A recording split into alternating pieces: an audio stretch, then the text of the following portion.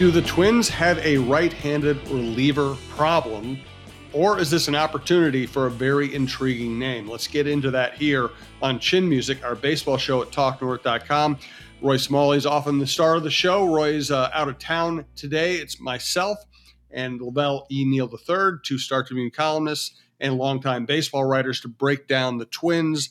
They're a pretty good surge, but also one glaring problem they have, and that is they continue to cycle through right-handed relievers looking for the right person to pitch in the 7th and 8th innings. This show is part of TalkNorth.com. Best way to listen to this show or any show you like at TalkNorth.com. Subscribe at your favorite podcast app. It's free. It's the easiest way to listen. Thanks to our many sponsors, including All Energy Solar. We are coming to you from the Aquarius Home Services studio. Thanks to Aquarius Home Services.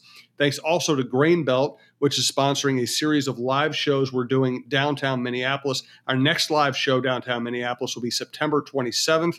We will let you know when we set the venue for that show. Be great to have you stop by. We'll give away a bobblehead at that show. Also, we are planning an October 2nd live show downtown Minneapolis to preview the Twins being in the playoffs. And yes, for everybody worrying, they still have a 99.7% chance of making the playoffs. They will be in the playoffs. They are easing toward the playoffs as we speak. Thanks to our producer, Brandon Morton. And once again, thank you for listening. All right, Lavelle, we're talking here on Thursday morning. Garth Jacks gave it up another long home run on Wednesday that cost the Twins a game. I'm wondering if by the time we get to October 3rd, that first playoff game, Louis Varland might be their key late inning right-handed reliever. What do you think? Well, I think there's a reason why the Twins decided to move him to the bullpen and put him in a relief role late in the season, because I think they looked ahead and saw the writing on the wall and realized that we may have a depth problem with right-handed relievers. Who thought they would have that at the beginning of the year, because he had Jorge Lopez setting up for Yohan Duran, and had other characters too, and Brock Stewart emerged, during the season as well. So, and of course, Brock Stewart could get healthy or have a successful rehab from his injury and get into the mix before the postseason.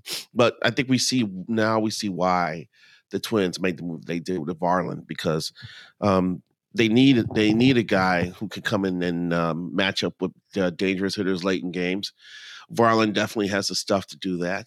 And it may be more than him too. It may be Stewart. I don't know how many other people they are considering as well, but I would be a little concerned. I think Jacks and Pagan are not reliable as 8th inning guys. I think in 6th and the 7th, that's a good role for both of them, with occasional exposure to the 8th inning. But I think you're going to have days like yesterday where it's especially against better competition in the postseason, where Jacks needs to be. He's got good stuff, but he needs to be a little more perfect than others. And when he's a little bit off, he gets tagged, man. So I think there is a problem. I think they hope that Varland's a solution to the problem. I don't know if he's going to be, because he's relatively new to this, and it's going to be a lot to ask from him to succeed in this role. But the Twins have no other choice at this point, is to try out Varland and hope to heavens that Brock Stewart could get back, get healthy, and have his control and be able to lend a helping hand as well. Yeah, I really like this bullpen coming out of spring training. I like Duran in the closer's role, of course. I expected Jorge Lopez to at least be a solid 8th inning guy. Then you had Alcala coming back off injury with really dynamic stuff. Then you had Jacks. It felt like they were loaded at right-handed reliever, where Pagan really was like a 5th or 6th inning guy at best, no matter how well he pitched. Now all of a sudden, Lopez has his problems. Alcala gets hurt. Now Jacks is spitting the bit. Here's the one thing, though. I know that, this fan base tends to panic. They are going to make the playoffs. So even though everybody hates the way Griffin Jacks is pitching right now, they do have time to let him figure this out. They might even clinch with like a week left. They might have some opportunities to get him right again.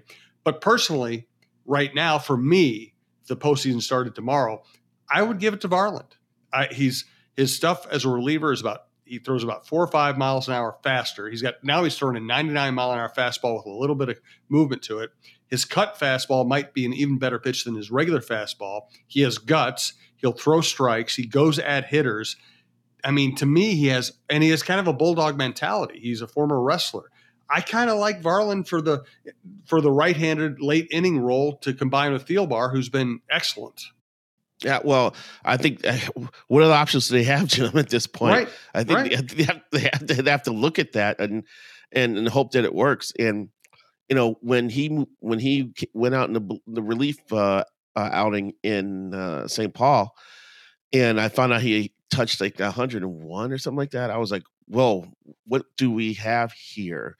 And that it could be a positive development for the squad, but I we've seen Jackson, we've seen Pagan run hot and cold all season. In Pagan's case, his cold streak was really a bad cold streak, but he worked his way out of it and actually I think he threw 2 effective innings yesterday. But yeah, they need another look there, and Varland could be the guy to step into the breach. And the other thing too is that hitters aren't used to seeing him either. It's not like he's had a lot of exposure in Major League Baseball. Coming in with a fresh arm and a fresh repertoire could actually be a plus. So they have no other choice anyway. So let's hope it works. Yeah, and Pagan, as we know, we keep saying it, he has excellent stuff. He has a 3.27 ERA.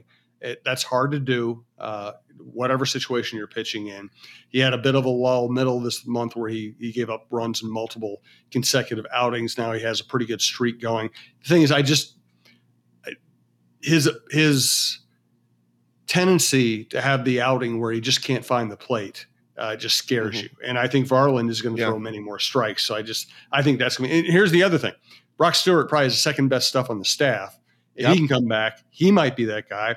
And Paddock, he's even making noise about wanting to get back. I don't know if he can come back, prove himself, and suddenly be pitching in late innings. But the funny thing is that the right-handed relief group might be wildly different 2 weeks from now than it is today. Right, which would be wildly different than it was at the beginning of the year. That's right. As far as Chris Paddock is concerned, I'm expecting nothing from him. Right. I mean, the history with 2-time Tommy John surgery pitchers is not good. I know there's talking about his velocity and his break and stuff looks good, but man, it's so hard to come back from one, let alone two. Control, command is usually the last thing to come back on the comeback trail. And ask Paddock to come back and adapt to a relief role, come off his second Tommy John, I think that's just a lot. So yeah, I agree with you. It's just an interesting thought. It's an interesting. And here's the thing. I'll take Alcala though. If Alcala wants to get I'd take Alcala, no doubt. And I also think Paddock. His goal should be in the rotation beginning of next season. Because I think my guess is Sonny Gray is going to leave as a free agent, and you could see a rotation next year of Lopez, Ryan, Ober, Paddock, and then Varland maybe Varland. Is Varland a reliever forever? I don't know. Honestly, I guess I'd rather have this version of Varland as a reliever than what we saw early in the year as Varland as a starter, where he's just trying to be your fifth starter and give you 5 decent innings. Because right now he looks like a dominant late inning pitcher, and I think that's a bigger need for this team right now. Yeah, absolutely. It's definitely a bigger need for this team because the way the game is managed in today's baseball, the bullpen door is swinging open in the 6th inning sometimes, and you end up using 2-3 relievers before the night's over. And our manager's got to be able to go to the bullpen with confidence that these guys are going to come out of there and have some success and keep the score low or protect leads or at least keep the team in it so they can come back. And you need as many good arms as possible. Look what, we used to always talk about how many starters you need to get through a season. How many relievers do you need to get through a season now? Yeah, that's yeah, exactly. And so you have to look at these things to see who can adapt to a relief role. Josh Winder a couple years ago was a starting prospect. Now he's pretty much been a reliever. Cole Sands, same way. they're usually kind of innings eaters coming out of the pen. Will they ever get a chance to be a rotation person again, or just stick as relievers? I don't know. But looking ahead, they definitely have some issues about forming that bullpen around. But Varland could stick; he could thrive. He wants to be a starter though, and that's a big consideration too. I'm Unless not they can sure it talk. is. I mean, listen. I mean, everybody wants something that they can't have in life. I Yeah, mean, okay. excuse me. I mean, if he ends up being, I think what he needs to realize is if he's a dominant reliever, he's going to have a better and more lucrative career than if he's a fifth starter. Yeah, yeah, you're probably right. You're probably right. It's just curious because the guy's got a lot of talent, and he wasn't heralded coming up through the system either. I mean, we were hearing more about Ober and Winder coming up than Varland. Now, some Varland pops up, gets to the major, starts the game in Yankee Stadium, and thrives. And he's got stuff, and I like his moxie, as you pointed out. So it's a lot of pluses, man. And it, it, he definitely looms as an interesting character going forward for this organization. Yeah, no doubt about it. All right, we want to get to Joe Ryan, Duran, Julian, Royce Lewis, Keuchel, a bunch of other topics here. First, we want to tell you know that we're coming to you from the Aquarius Home Services studio. Here's more on Aquarius Home Services. Labor Day has come and gone. That means I'm not ready to admit summer is over season. It also means huge savings on Connecticut water treatment systems during our fall blowout sale. Scott for Aquarius Home Services, your independent authorized Connecticut dealer. Now through October 14th, enjoy 25% off a non-electric whole home Connecticut water treatment system. That's worry-free water, spotless dishes, and softer clothes with on-demand efficiency. Visit ConnecticutMN.com to schedule your free water analysis and save 25%. Also want to let you know that all energy solar panel installations are done right and made easy thanks to more than 14 years of experience in Minnesota and beyond. All Energy Solar is ready to take any solar project from design to installation and everything in between. Find out more about going solar for your home or business at allenergysolar.com/coach, or go to allenergysolar.com and just educate yourself, as I have, on solar and what it can do for you and for everyone. We're all headed that direction. Might as well get with a company that knows its stuff. allenergysolar.com. Again, we'll let you know when our September 27th live show is. We will give away a bobblehead at that show. And thanks to Grain Belt for sponsoring the series of live chin music shows in downtown Minneapolis. It's been a blast. Thanks so much. So you wrote, a couple weeks ago maybe about Duran and kind of his lull where he just didn't look as dominating. Are you seeing an uptick from him lately? I think he's been better of late. Still haven't seen a breaking ball that he snapped off at the beginning of the year. So I don't know, and I haven't been onto the ballpark lately, so I'm not sure how they feel about that. But the good thing is he still has the good fastball, and if he continues to kind of hone that breaking ball, he's back to being the guy that is really tough to beat. Um, and it happens. Stuff doesn't stay the same throughout a season. You have times we have to feel for your pitches, and there are times that you don't. And when I wrote that column, he got into a point where he just having the right feel for the pitch, and um, in addition to not having the right feel, didn't move the way he wanted it to. And as I was told that he had to regain confidence in throwing that pitch, and that happens as you go through a season, man. So I just thought, looking at the numbers and looking at how things are going, you saw a difference in pitch effectiveness and pitch usage, and it's been better recent starts. So I think Duran is on the right track. He's had saves in his last 3 outings. He hasn't allowed an earned run in his last 5 outings. So it's getting better. He's having more success. And he's got time. The thing is, it's not time to panic about this. We have to point out these things when they happen, but he's got time to get at full throttle to be back at the height of his powers before the October games come. So, yeah, yep, he's had 4 scoreless outings now. I think since I wrote that, maybe he read my column. I don't know, but I think Everybody he's reads your doing okay. column, Lavelle, so of course he read it. Yeah, sorry. Here. Oh no, I'm just kidding. But he, I think you're seeing some better results here. I think he's gaining some momentum, so that's a good thing. Yes, fascinating for a franchise that seems to like to rest its players, wants to avoid injuries, even though it hasn't been successful doing so. At least, actually, I will say this: after last year was destroyed by injuries, and after all the injuries early this season, they're actually about as healthy as they've ever been, with the exception of Byron Buxton, who just got a cortisone shot in his knee. This roster is incredibly healthy at the moment, which is a very rare thing, but it's really weird for a team that has stressed player health as much as this one has to have Julian out there with a bad hamstring just telling him, hey, play through it. That is weird. That is definitely not the Twins' way. They usually err on the side of caution and have guys rest and and go through their maintenance and go through the recovery and make sure everything's at full throttle. I mean, ball players say are treated like greyhounds, man. One little thing goes wrong and they go spinning off the track.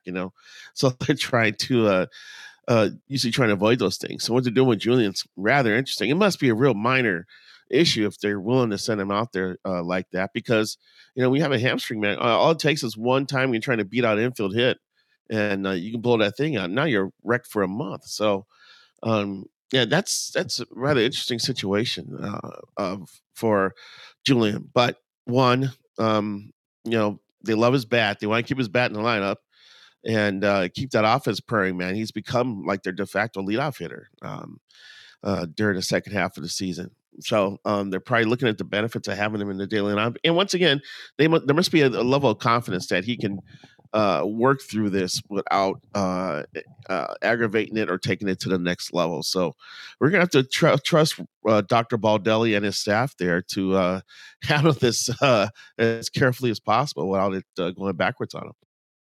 Yeah, and he's even when he's not struggling, it's just he takes the most unique at bats I've seen. I mean, he'll take strike, he'll get 0-2, he'll battle back and make it 3-2, he'll extend the at bat to 10, 12 pitches, and then he always has the potential for driving the ball out of the ballpark, even to the deepest parts of the ballpark, and he's not that big a guy. He's a really interesting case. I don't overreact to what I'm saying here, but it's almost, I'm not saying he is Joe Mauer. I'm saying that he reminds you of Joe Mauer because the at bat is just starting when it's 0-2. His ability to hang in there, fall off pitches, and he has really good strike zone judgment. I think maybe the umpires have realized that with this guy a little bit, because when he first came up, he was getting the wrong end he was not getting the benefit of doubt on some of these borderline pitches that were called against him. But it seems like he's getting those more now. But it's actually entertaining to watch him bat, because you're going to get a competitive at bat. He doesn't give the bats away. And yeah, he's got pop, especially left center. He could drive the ball that direction. Definitely has power to center field. It's really neat to watch him hit. And every time I see him get in the batter's box, I keep thinking this is why they were comfortable trading to Spencer Steele or Encarnacion Strand, because they had Julian coming up and Royce Lewis and Brooks Lee. Right. Yeah, Brooks Lee's gonna be heard from sometime next year as well. So that's another story for another day. We spent an hour talking about what the infield should be. Because my crazy thing is this: maybe they didn't need to sign Correa back. Find one of those guys to play short, either Lee or Lewis, and put the other one at third, and just move forward that way. But that's a $30 million issue we can discuss some other time. But yeah, that sounds like a good off-season issue. We could do a whole segment or a whole show on that. Absolutely. But yeah, I like watching the guy hit. I don't like watching him in the field. He's got work to do in that regard. But when he steps in the box, I think you have to watch, because he's going to hit a rope somewhere. And here's the interesting thing. Joe Mauer was 6'5", 225-pound former football player, and his goal was to hit a single up the middle or to left center. Julian is probably smaller than me, and he's hitting the ball 440 feet on a regular basis. He has really strong legs. He knows how to stay back. He knows how to use leverage, and he drives the ball. He does. Like I said, it's great to watch. It is. And he's filled a need at the top of the order too. I think Rocco had an issue trying to Well, Julian is part of that group that saved the season. I mean, Yeah. Rock has the number 3 hitter now in Royce Lewis. He has a leadoff hitter in Julian. He's got a run producer in Wallner when he's going good. It's amazing how the season's gone for the squad because the only thing is the lack of experience and what's it going to be like when they get in the postseason and teams are going to really be diving deep in how to get these guys out and how they're going to respond to that. Can these guys get into a big situation and continue to be the hitters that they are? That's the great unknown about all this. But it's exciting because these guys have saved the season. They've saved this offense because it does not look as hopeless as it did at the beginning of the year. And Julian's been a huge part of that. It's also very interesting that it looked like this team early in the season, everybody's trying to hit pulled home runs. Everybody's looking for that pitch they could hit crushed to their pull field. And the season's been saved by people who've come up and said, nope, that's not the way I hit. I'm not listening to that. I'm going to hit the ball all over the field. Julian hits it center and left center a lot. Royce Lewis has hit home runs from foul line to foul line. Wallner likes to pull the ball, but he also can crush the ball to center field. And it just reiterates what we always knew, what we always saw and heard from Mauer, Morneau, Puckett, Herbeck, which is you're so much harder to pitch to if you're willing to go up the middle or opposite field as opposed to just looking for that one pitch you can pull. Well, the crazy thing about this year is that, it wasn't Correa talking about this. It wasn't Buxton talking about this. It wasn't Jeffers. It was Royce Lewis talking about, with 2 strikes, I'm just looking to hit the ball where it's pitched. If I have to go the other way, so be it. There's a lot of empty field out there. And I'm like, how come I have to hear this from like a 23-year-old who has not been in the majors that long? How come I'm not hearing this from a Correa or a Buxton or someone else who's had over 1,000 at bats, 1,000 plate appearances in their major league career? And it just shows you the maturity and the baseball acumen that Lewis has. That's kind of it belies his age, and to watch that in play, it's really disheartening too. If you're a pitcher and you've got a guy down 0-2 or whatever, and you think you're trying to finish him off, and he flips one out to the opposite field on you, that pisses a pitcher off, and that could affect the next hitter. So Lewis is doing that. It's an interesting swing with his because it looks long, but I don't really think it is that long. But he whips it through the strike zone so well, and he hits. His hard hit rate's awesome, and it can go anywhere, and he can drive the ball to opposite field if he needs to. And he's almost a complete hitter at age 23, and it's going to be fun to watch him hit over the next several years. He's their best player. He's their best personality. He's their best clutch hitter. He seems to be the person who enjoys being up in clutch situations more than anybody else. Although Kepler, the reborn Kepler, is doing that as well. It's fascinating, and I love baseball when you can see the wheels turning in someone's head.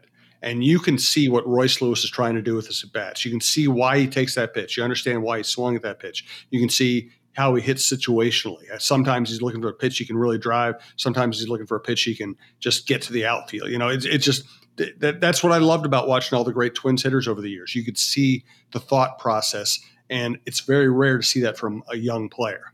Especially, he's recognizing and understanding the situations and figuring out the best way to be effective in those situations. And that's awesome.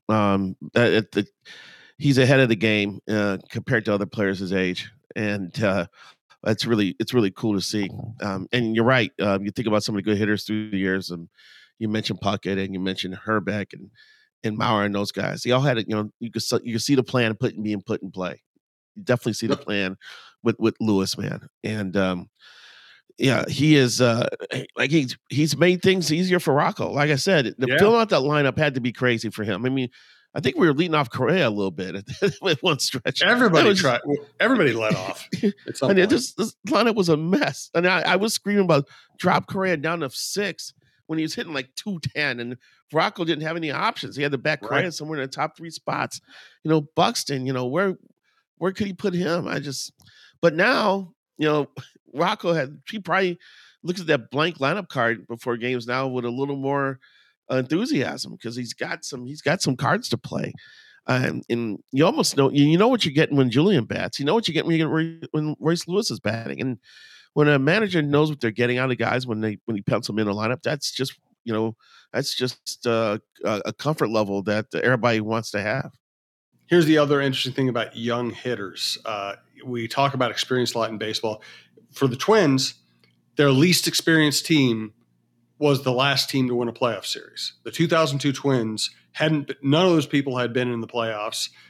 They had a really young lineup, and I think they almost benefited from not having any scar tissue. They just went out and just played, and they beat a really good A's team, and then they got beat by Adam Kennedy, which is weird. But I really thought they lost the ALCS because their bullpen ran out of gas. But there might be an advantage to people like Lewis and Julian and Wallner just going up there, just doing their thing and not sitting around overthinking it the way sometimes I think these veterans can. And that's a theory that's been thrown out there in sports a lot, is that the young players don't know any better once they get in these situations. So they tend to thrive and not put too much pressure on themselves. So but you won't know what these guys are made of until you see them in those situations. I mean, I have confidence that Lewis will be able to keep his head above water. I think Julian can as well, but we won't know for sure. But yeah, I mean, it was fun watching the new kids on the block in 2002, because it started coming in 2001 when they were 50 and 31 at midseason, before, Guzman had that injury and they kind of went downhill from there. 2002 was a thrill. I think it was a matter of them running into the Angels. I don't know. And the bullpen ran out of gas. That's true. The Angels were really good that year. Well, I think everybody was celebrating the fact that the Twins knocked off the A's, because I think it was a foregone conclusion that Art Howe was going to have Hudson, Mulder, and Zito, just ease through that series, to the point where I think Howe screwed up the whole thing, because I think he tried to set up his rotation for the next round of the playoffs and basically used the Twins as like a spring training exercise, and got caught. But the one thing we overlooked was that the Angels had kicked the crap out of the Yankees in the first round. Yep. And once they did that, they were like, we are invincible right now. And we saw that after game one. Because you remember Joe Mays pitched the game of his life in game one. I remember talking to Rick Anderson. He was like, all we need is 3 more victories. We'll be playing the World Series. So they were thinking they were going to really do something there. But God, yeah, it was the inning they sent like 15 batters to the plate. The inning that never ended. Oh man, LaTroy was screaming coming off the mound. But you're thinking like, okay, this was great. More is coming because these guys are young. They got an upside. It's gonna be fun to watch this. And this lineup in the next year or two is really gonna be badass because of the guys who have thrived with Julian and Lewis and Wallner and oh my God, I mean, he's not a young guy, but man, Willie Castro stealing 30 bags is coming off the bench is rather remarkable to me. I mean, and he's under control for 2 more years. I mean, I can't believe the Tigers gave up. I can't believe the Tigers gave up on him. So he's a guy going forward. So you wonder about guys like Nick Gordon. Can he be part of this moving forward as well? Feel bad for the guy. He's taken such a circuitous route to the majors with the injuries and the setbacks and the COVID. And, he's already skinny as hell. He got sick and lost even more weight. He had to recover from that. And now, it looked like he was going to be a factor this year and breaks his leg on a foul ball, which is only the second time I think Jermaine Dye did that when he was with the A's. It's definitely possible to break your leg when you hit a foul ball, which is crazy. But they got pieces here. Jeffers stepping up. Looking like he's ready to take over the everyday reins of being a catcher. And, they're stuck with Christian Vasquez for 2 more years. But you know what? He could be a backup catcher, make $6 million and be happy about it, Yeah. But like the young hitters in this lineup, you still have Larnach, you still have Kirilloff. We haven't said a word about Kirilloff in this show. This team's gonna be hell to deal with, especially from the left-handed side moving forward. So hopefully this is just the beginning, and we're having these conversations about how great the 2-strike approaches are, how unflappable these guys are in the batter's box, and how much damage they're doing at all parts of the field. So this could just be the beginning. Agreed. Hey, thanks to Lavelle. Thanks to our producer, Brandon Morton. Once again, thank you for listening. Again, we'll let you know the location of our next live show sponsored by Grain Belt, downtown Minneapolis, September 27th. We usually try to do it between work and the beginning of a Twins game. We'll also do a preview show October 2nd. So thanks to Aquarius Home Services, allenergysolar.com, and Grain Belt. And thank you for listening.